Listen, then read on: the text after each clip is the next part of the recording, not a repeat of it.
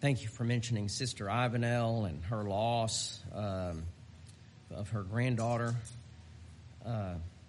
She actually, I think it was at our last annual meeting, it's about a year ago, she came over here on Saturday, and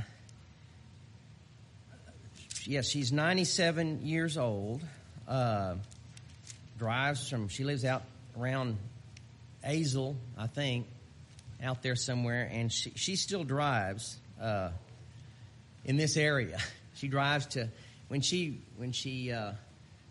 last Sunday, when she learned of the death of her granddaughter, she actually got up, got ready for church, drove to Kennedale, to Old School, where her membership is, and then was notified later her granddaughter had passed away. But anyway, because she has been here, and when she came, so she would have been, I guess, 96 at the time, 95 when last time I saw her here. And I told her, I said, "You don't look a day over 87." And she just laughed. She's got a wonderful sense of humor and outlook, and faithful sister in the church. Again, please continue to pray this morning. Tried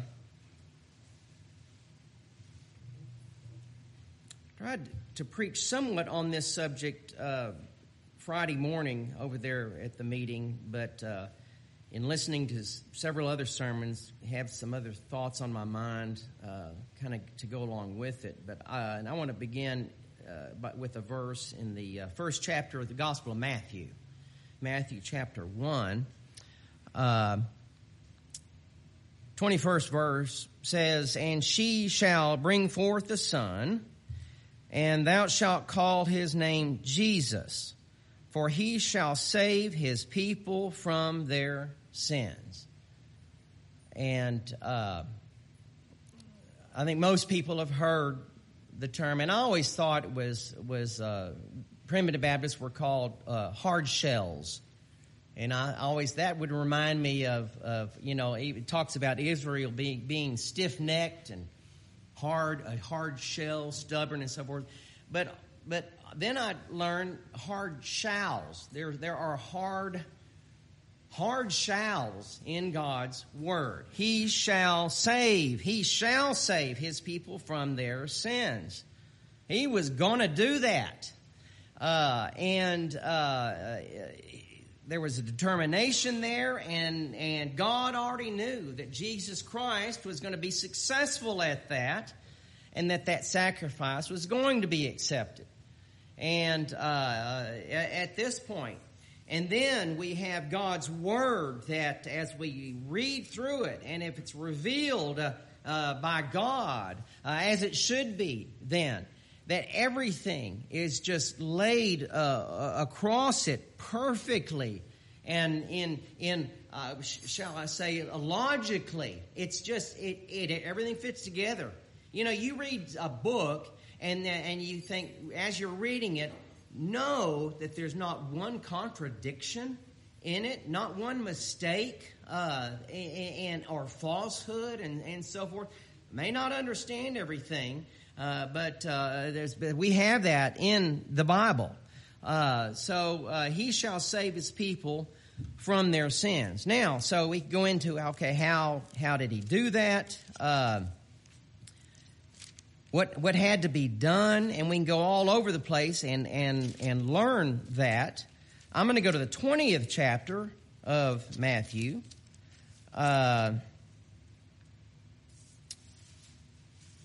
And then head into this subject that really has been on my mind for a week and for certain reasons.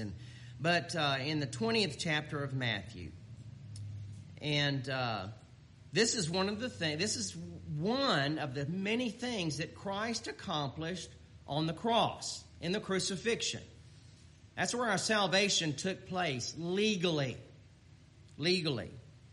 Jesus Christ performed that. So in the 28th verse of the 20th chapter of the Gospel of Matthew, Jesus says, even as the Son of Man came not to be ministered unto, but to minister, and to give his life a ransom for many. So he gave his life a ransom for many. He was a sacrifice entirely of Jesus Christ. I know, and we're redeemed by the blood of Christ. I realize that. And we're washed from our sins. He shall save his people from their sins. And he did that by shedding the redeeming blood.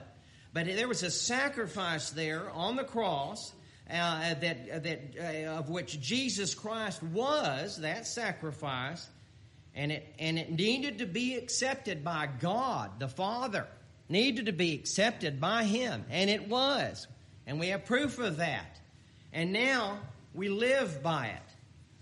Sometimes I get so bogged down in things, distractions, that I don't say that I've ever forgotten this, but I sure get distracted from it. And then pretty soon I'm maybe not living my life according to this doctrine and this grace that we know. It said that He shall save His people from their sins. Not partially. He saved us. Totally. That's it. There's no partial salvation here and leaving anything to anyone else. But He gave His life a ransom for many. So we'll get into this ransom, but this is a payment. This ransom is a payment, and it was to in redemption itself. It is to buy back or to purchase. You and I, we were purchased by Jesus Christ. He gave Himself a ransom. There was a price there. And it was not with corruptible things as silver and gold, but with the precious blood of Jesus Christ. That's what it was. It was that cost there. That was the cost of our salvation. And so He gave Himself a ransom. In go to Ephesians, the first chapter. In the book of Ephesians, chapter 1,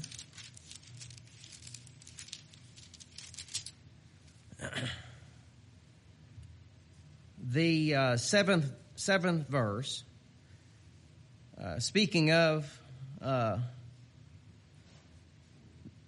Jesus Christ. Well, let me get the sixth verse. To the praise of the glory of His grace, wherein He hath made us accepted in the beloved, in whom we.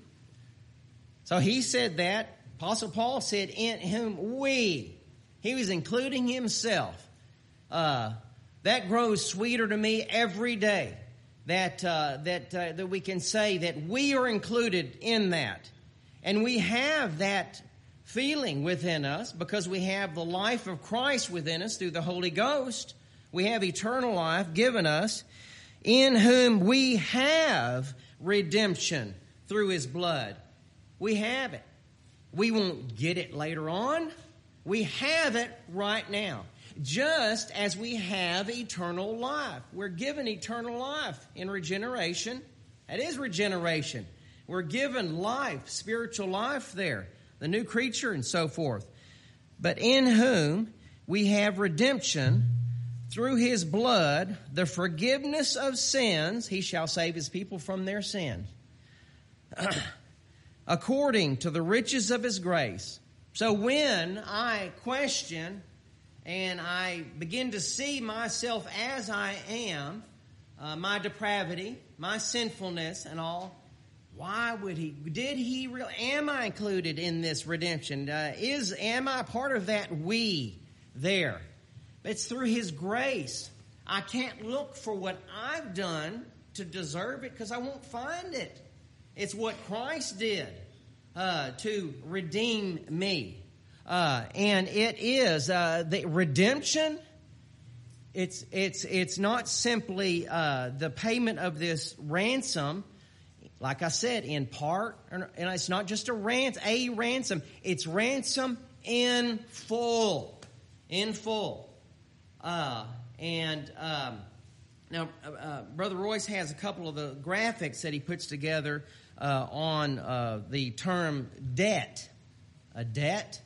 And in thinking about as I grow older, as we grow older and so forth, it amazed me, and I mentioned this over there at the association, but and I don't want to include everyone else in this, but I seem to, and I can look back when I was younger, and it's funny how you begin life and you get married and all, and you start acquiring things and all, but they cost money. You know, pretty soon I look and I think, oh my goodness, I am really in debt. I have a lot of debt. Certainly you think of a mortgage on your house, that so you live most of your life really not owning your house. But you have this, that's one of the biggest debts. You got cars and all, which are just an expense. But necessity in many regards. But begin to think, and then when you grow older, then I never actually thought that the word retirement was even in my vocabulary. Why would I even mention that word? I didn't see that happening. But you begin to try to, as all the debt that I've racked up and added up, you begin to try to get rid of that stuff so you can live your life on a limited income and fixed income. And also you try to get rid of the debt. And we've been blessed in doing a lot of that and all. And so that becomes the focus. As we live our lives, as we go through these things, and maybe I've gotten at a certain point into more debt than I could handle. Somehow made it through that. And I remember going through some times, and I hear other people talk about, you know, they had the phrase living paycheck to paycheck and all. That happens and all, and then you know you say okay, you can't wait till you are prepared or can afford a family because it'll never happen. You just do it, and I tell you what, God blesses you. But the entire time we're going through all that and everything else. This ransom here has been paid in full. It's been paid for us. Jesus Christ did that. It is such a blessing when today we are able to, as we're suffering something, whether we brought it on ourselves or something else did, that we can, as we're going through these tribulations, that we can rest in that. As Brother Ronnie said, it's the grace that we live by and die by. We can think of this. And I find myself exhaling physically, thinking about that. So just settle down and relax. We have that peace here because He's revealed it to us. How would you, just think for a moment, how would you like to go through life not knowing that Christ paid the entire ransom in full for you? It's been done. It's there. And we know it. We realize it. And that now, and your whole perspective changes. It's much easier. As much as we may miss those who have gone on, the perspective that we have, it makes me now desire to be there. Not necessarily, not just to see them. Yeah, that's part of it, just the way I think now. But to be rid of the sin that still plagues us, that He paid for. To be there. And that to be our life. No more worries or concerns. And so we have that out there. And so it gives us rest and comfort and peace in our lives here. And then it goes on in this first chapter here. He's talking about the earnest of our inheritance. In the 14th verse, he says, and he describes that above. I know you've read this and preached this, but it says, which is the earnest of our inheritance until the redemption of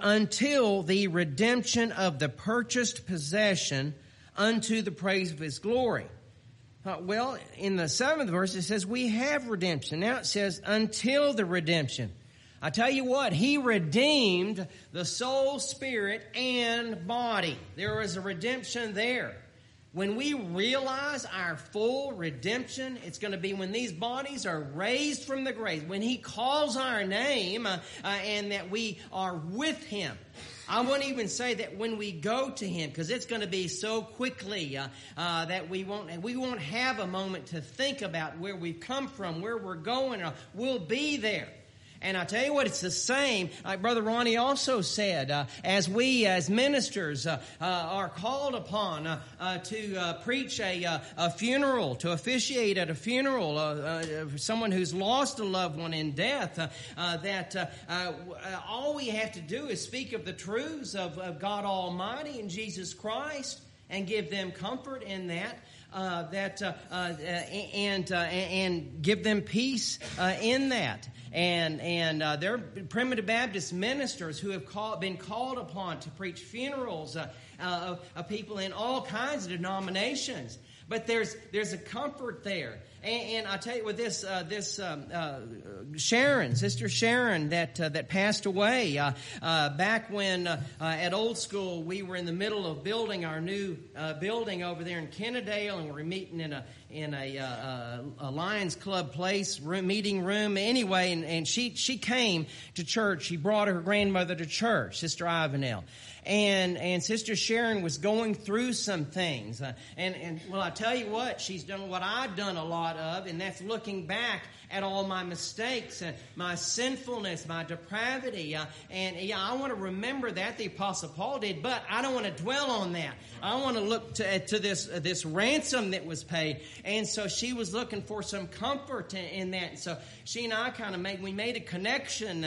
I could have turned around and said, well, let me tell you what I've done in my life, and maybe make you feel better in that respect. But she had a desire for that. And in comforting the family then, we just have to talk about what Jesus Christ did for that woman, and paying the ransom. That's what we'll do. We certainly don't concentrate on the mistakes. And did she miss the chance to go to heaven? There is no chance. There's no chance. There is a solid expectation. There is something that was accomplished here in Jesus Christ. Yes, ma'am. Praise the Lord for that.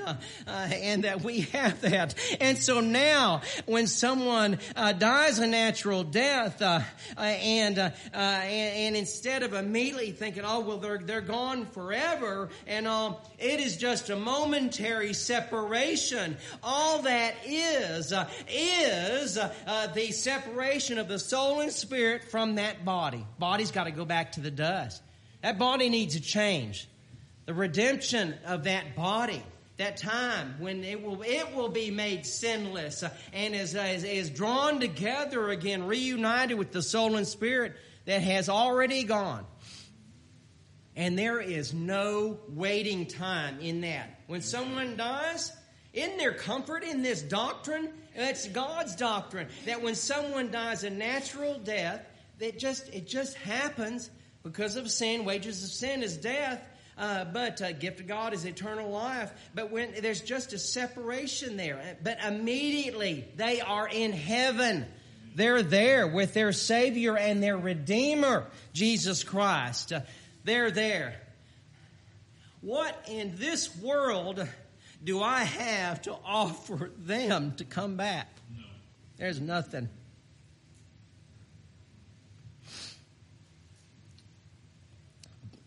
But we change. Our perspective is changed. We see that, and so now I'm drawn more to that. Then I think, oh, I miss them, and I do. I want to talk to people that have gone on. Why didn't I ask them this question or that question, and so forth? And I haven't been able to, and I miss that. Anyway, so Jesus Christ offered Himself a ransom in full. For us. Now I'm going to go to the Old Testament. I'll come back, Lord willing, to the New. But And in a moment, I'm going to go to the book of Hosea. But first, I'll go to the book just prior to that. And so Daniel, we're going to go to the book of Daniel. And some thoughts were brought out by our elder Adam Green, in fact, yesterday morning in his sermon in this respect. Now, this goes together with this subject of this ransom. But in the book of Daniel, in the first chapter, first couple of verses, says here, in the third year, and I'm going to pull this together, in the third year of the reign of Jehoiakim, king of Judah, came Nebuchadnezzar, king of Babylon, unto Jerusalem and besieged it. Talked about that. I talked about recently about this. But so he besieged it, this evil king, Nebuchadnezzar of Babylon. And so the second verse, my point here, and the Lord gave Jehoiakim, king of Judah, into his hand, of Nebuchadnezzar. Okay, I've already talked about, it was prophesied 70 years. They're going to be in captivity. And 70 years it was. They were in captivity. The Lord, and it says right there, and today I know I get tired of things that people blame God for. They'll go on and say, why does God do this to good people? And then at minimum, they'll say, well, why did God allow that? Okay, maybe he didn't do it, but he allowed it. And all. That's a dangerous path. But here it says, the Lord gave Jehoiakim, king of Judah, into his hand with part of the vessels of the house of God, which he carried into the land of Shinar, to the house of his God, lowercase g, and he brought the vessels into the treasure house of his God. Again, his God, Nebuchadnezzar. The Lord gave them over Israel. This is Judah, separated kingdoms, Israel, Judah, but Israel, the Hebrew people, gave them over to Nebuchadnezzar in Babylon. And they took many away, didn't take all of them, but into captivity. The Lord did that. Why? There was punishment. There was a judgment there against them. And I always try to remember, as much as I love preaching grace and mercy and so forth, God is still the great judge. Jesus Christ judges us. Aren't you thankful it's Jesus Christ, not someone like me? That wouldn't be good, a man. But Christ Jesus is. But, so same God today. They don't change. But yet he's a merciful king, a merciful redeemer, savior, high priest. But God gave them over to Nebuchadnezzar. Now, as we go through, and you know all of this story, but Nebuchadnezzar and the fiery furnace, the 3 that he cast in there and so forth, 7 years he ate as an animal, and all this came upon him. But at that time, think of that I just read, the Lord, their own God handed them over to Babylon. And they think, okay, well, our God, and this was a point that was made in the sermon yesterday morning, that, our God is, our gods, they would say, are greater than their God. How would they realize or know that Israel's own God, the Lord, gave them over into bondage? Well, he did. He'd already told them how long it was going to be. But they would say, well, our gods are more powerful than our gods are bigger than their God. But then we go to the fourth chapter of Daniel as we head toward Hosea. 34th verse, the 4th chapter. And at the end of the days, I, Nebuchadnezzar, lifted mine eyes unto heaven, and mine understanding returned unto me, and I blessed the Most High. That word high is capitalized. That's God Almighty. This man was acknowledging their God at this point. And I praised and honored him that liveth forever, whose dominion is an everlasting dominion, and his kingdom is from generation to generation. So even in the captivity of Israel, of Judah, here in Babylon, and that king who they were handed over to, there was no weakness in God in that happening. But what are people to think? And I keep going to the cross, to Calvary, the crucifixion. Everyone's like, this cannot possibly be the Christ, the anointed of God. He's nailed to the cross. He's put on a tree, hung on a tree. Cursed is every man that hang on a tree. And he can't even get himself down, much less anyone else. They saw defeat in that. Well, they saw defeat back here in Israel. This people that worship and glorify and honor this God, their God, they have failed. He has failed. We've taken them. They destroyed the temple, Jerusalem, and all. And then Nebuchadnezzar understood. So then even in that, some of those people then would see, this is God. He saw the Son of God in that furnace there. Now, and then in, if I can find it, in the 6th chapter of Daniel, last place in this book, 25th verse says, Then King Darius wrote unto all people, nations, and languages that dwell in all the earth, Peace be multiplied unto you. I make a decree that in every dominion of my kingdom men tremble and fear before the God of Daniel. All these men, these kings and all, they're changing their tune here. They see who God is here. For he is the living God and steadfast forever. When you're having troubles, when you are questioning, well, I think maybe you're being drawn to the church itself, where Jesus Christ, where we worship him and the living God. But questioning, well, no, I think I've done a little bit too much bad. I don't have enough good racked up yet. And that's the other thing, if you wait till you can afford a family, you'll never have one and all financially and all that stuff. If you wait till you've done enough good, then it's probably not going to happen. But you fall on the grace of God. And it's just the truth. It's right here. Now, some translations it's been taken out. And sometimes it's subtle. Other places you go through and contrast the King James translation to other translations or versions, man's versions.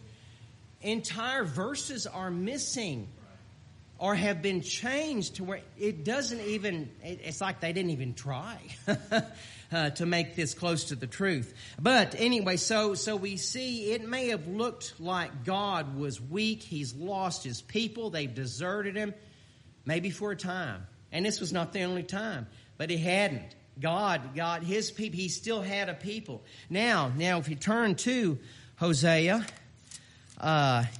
in the 13th chapter of Hosea, toward the end of it, says in the 14th verse of the 13th chapter of Hosea, I will ransom them from the power of the grave. So when we look at the grave, when ministers are called upon, and I tell you what, many times we're called upon to preach a funeral, and we've never met the person. It can be difficult. But I will ransom them from the power of the grave. It is a simple truth that God, Jesus Christ, has done that. He ransomed us from the power of the grave. The grave has no power over us. No power. He was victorious over death, hell, and the grave. That's been done. Do we still die a natural death? Yeah, unless Jesus Christ comes again and calls us then. But at the resurrection, but we'll still die. But we also die by that grace. We pray for that. I will ransom them from the power of the grave. I will redeem them from death. O death, I will be thy plagues. O grave, I will be thy destruction. That doesn't sound like a weak God to me, There is power in that. Death, I'll be thy plagues. Grave, I will be thy destruction. Repentance shall be hid from mine eyes. There was no regret, changing of mind in that, in God's, in His sovereignty. He would do that. It's being prophesied here. Now, so I jumped to this 13th chapter. But if you look at, and Hosea is not a huge book, not long as far as chapters and verses, but one of the minor prophets. But if you look at Hosea, and I've gone into more detail of just this prophet before, more than once, I'm sure. But so this began. Most prophets, y'all are aware, they're given a message from God. And so I'll have to go ahead and mention Malachi, Haggai, Zechariah. They're given this message, is to rebuild the temple or start back rebuilding the temple. It is time. So, or Malachi, you're not sacrificing the right sacrifices. That was the message. Hosea, his life, his calling was his prophecy. Hosea was told by God to go and marry a specific woman. It was a one, without going into all this, you can read it. It was a woman of unfaithfulness. Gomer was her name. Hosea, you go marry her. You take her as your bride, as your wife. And she was not a good woman. She's unfaithful. Began that way. And then she had, I'm not going to go into all this, but there were 3 children here. It doesn't say that all of them were his children, except one. I believe it was a son, but doesn't matter right now. But there, and we could go into all their names, but it's one of them was judgment. One of them was no mercy, and another one was not my people. How'd you like your name? You have the name, and it meant not my people, or not loved, no mercy. That was the children. So all of this was, and we could say, and it's been and we could preach completely on this part of it, the judgment. And I'll go ahead and tell you that this was a picture of Israel at the time. They were not in good shape. Now, if you looked as far as the world's riches and so forth, they were very prosperous. They were doing great as far as the world was concerned. But spiritually, no, they weren't. And so you could concentrate on that, and here's the judgment of God. This is what He did through with Gomer, this woman of unfaithfulness, and Hosea, and then of Israel and so forth. But quickly in this, in the second chapter, in fact, we begin to see a change there, hopefulness. And how often are you reading the Old Testament and think, "Oh my goodness, this is bad here," and all, and then here comes the hope, here comes the good part in there. And so I don't look at it as Hosea is a book, is a prophecy of the judgment of Israel. I look at it as a prophecy of the redemption of the elect family of God, because that's who Gomer represented. Israel was in that situation. We can use Gomer as and it even says it in here that this is a picture of Israel, but it's also of us, the elect family, all of mankind, of course, depraved and sinfulness and so forth. But as we go into this, back into the redemption, the ransom that was paid, and the redemption, the redeeming in full, the ransom in full here. Remember these names and so forth of the children that were had, and also I need to mention that Gomer, in her unfaithfulness to her husband Hosea, went off and got even worse in her life, sinfulness and so forth, and abandoning her husband and all. Well, that's what Israel had done. They had submitted themselves to other gods. They were unfaithful. It shows the unfaithfulness of God's people. Did they stop being God's people? No. We see that, and even though the names and also not my people, not loved, no mercy, and all, but that changes. But God took care of it. Now, as I try to move through this and then go toward closing here on this redemption, redeeming, ransom, the 23rd verse, the last verse of the 2nd chapter of Hosea, says, "And I will sow her unto me in the earth, and I will have mercy upon her that had not obtained mercy. And I will say to them which were not my people, thou art my people.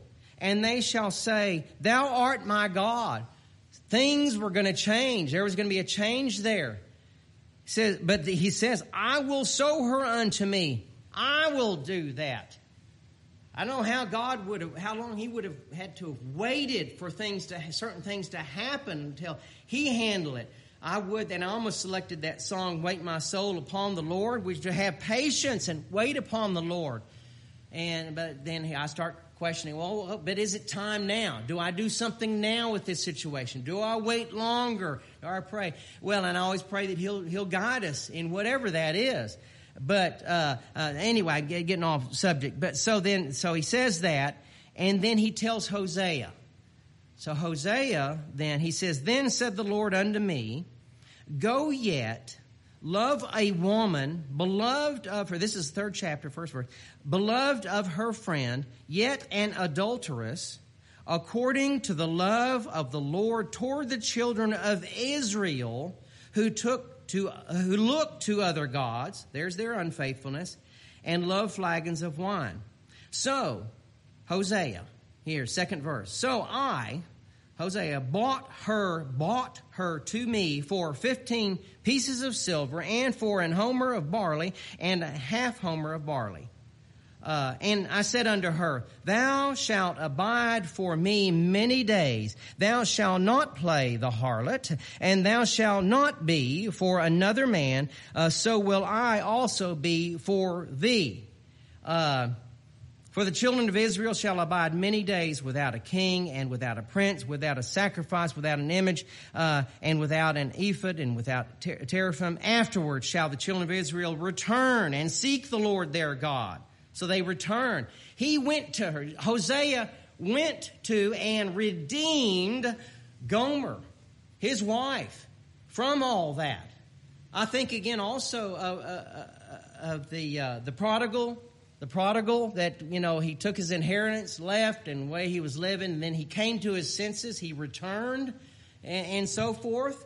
But Hosea went and he redeemed. So we see Hosea, we see Jesus Christ in that, in the redemption.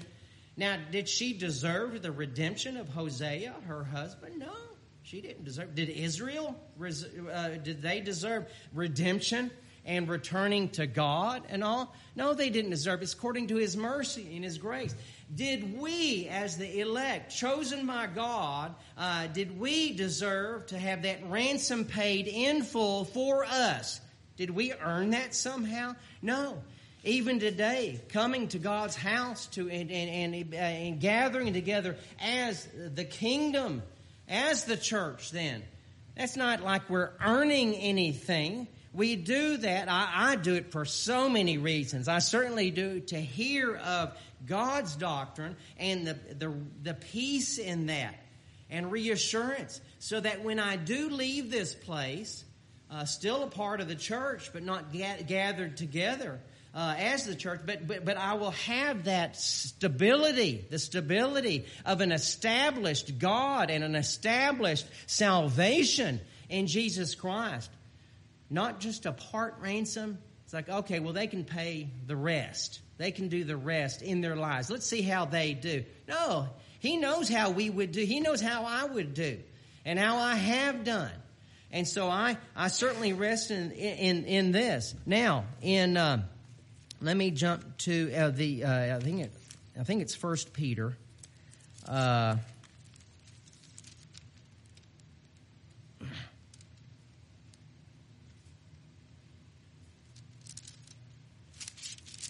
Oh, that's 2 Peter. I want 1 Peter, the 2nd chapter, I believe.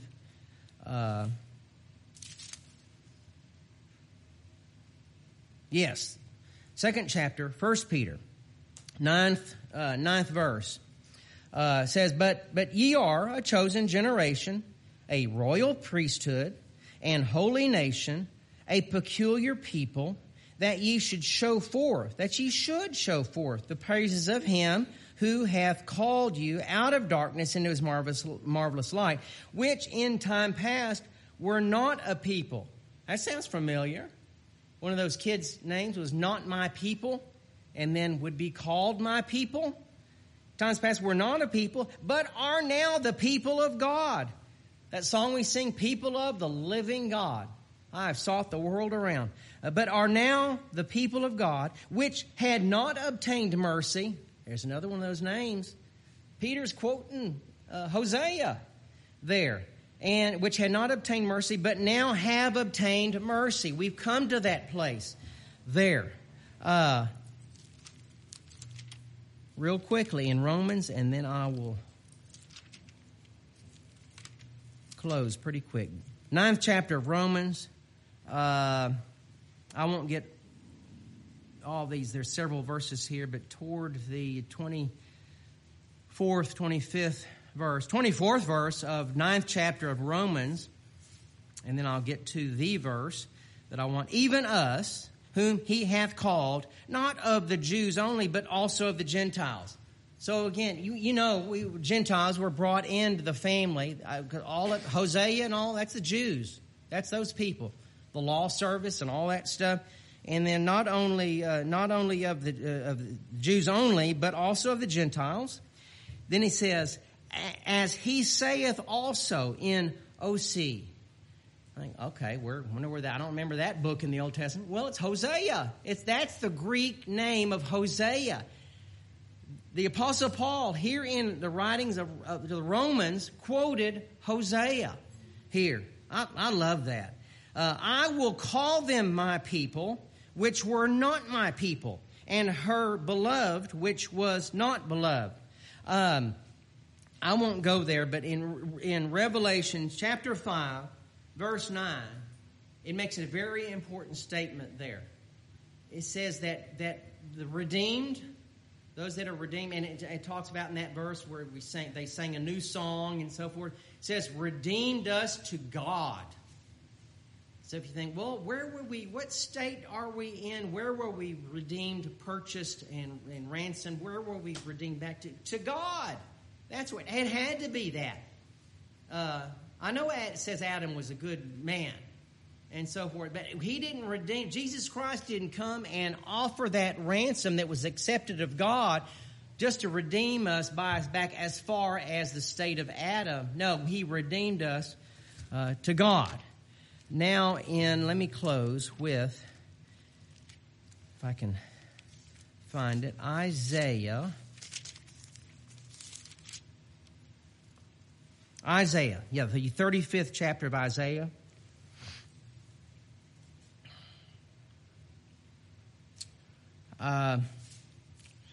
Just 3 verses right here. 8th verse, Isaiah 35. And an highway shall be there, and a way, and it shall be called the way of holiness. The unclean shall not pass over it, but it shall be for those, the wayfaring men, though fools, shall not err therein. No lion shall be there, nor any ravenous beast shall go up thereon. It shall not be found there. But the redeemed shall walk there. And there's a whole day on just this 35th chapter of Isaiah. But let me get to what I want to. 10th verse says, and the ransomed of the Lord shall return and come to Zion with songs and everlasting joy upon their heads. They shall obtain joy and gladness, and sorrow and sighing shall flee away. I know, and in Revelation it talks about all tears being wiped away and so forth. Yeah, and all our tears will be gone. There will be no reason for any sorrow or crying and all. There certainly is here. in our lives. But this everlasting joy we have right now, even as we have redemption, and we have also been given that victory in Jesus Christ. May God bless and keep you is my prayer. Close the service. We'll sing a song now.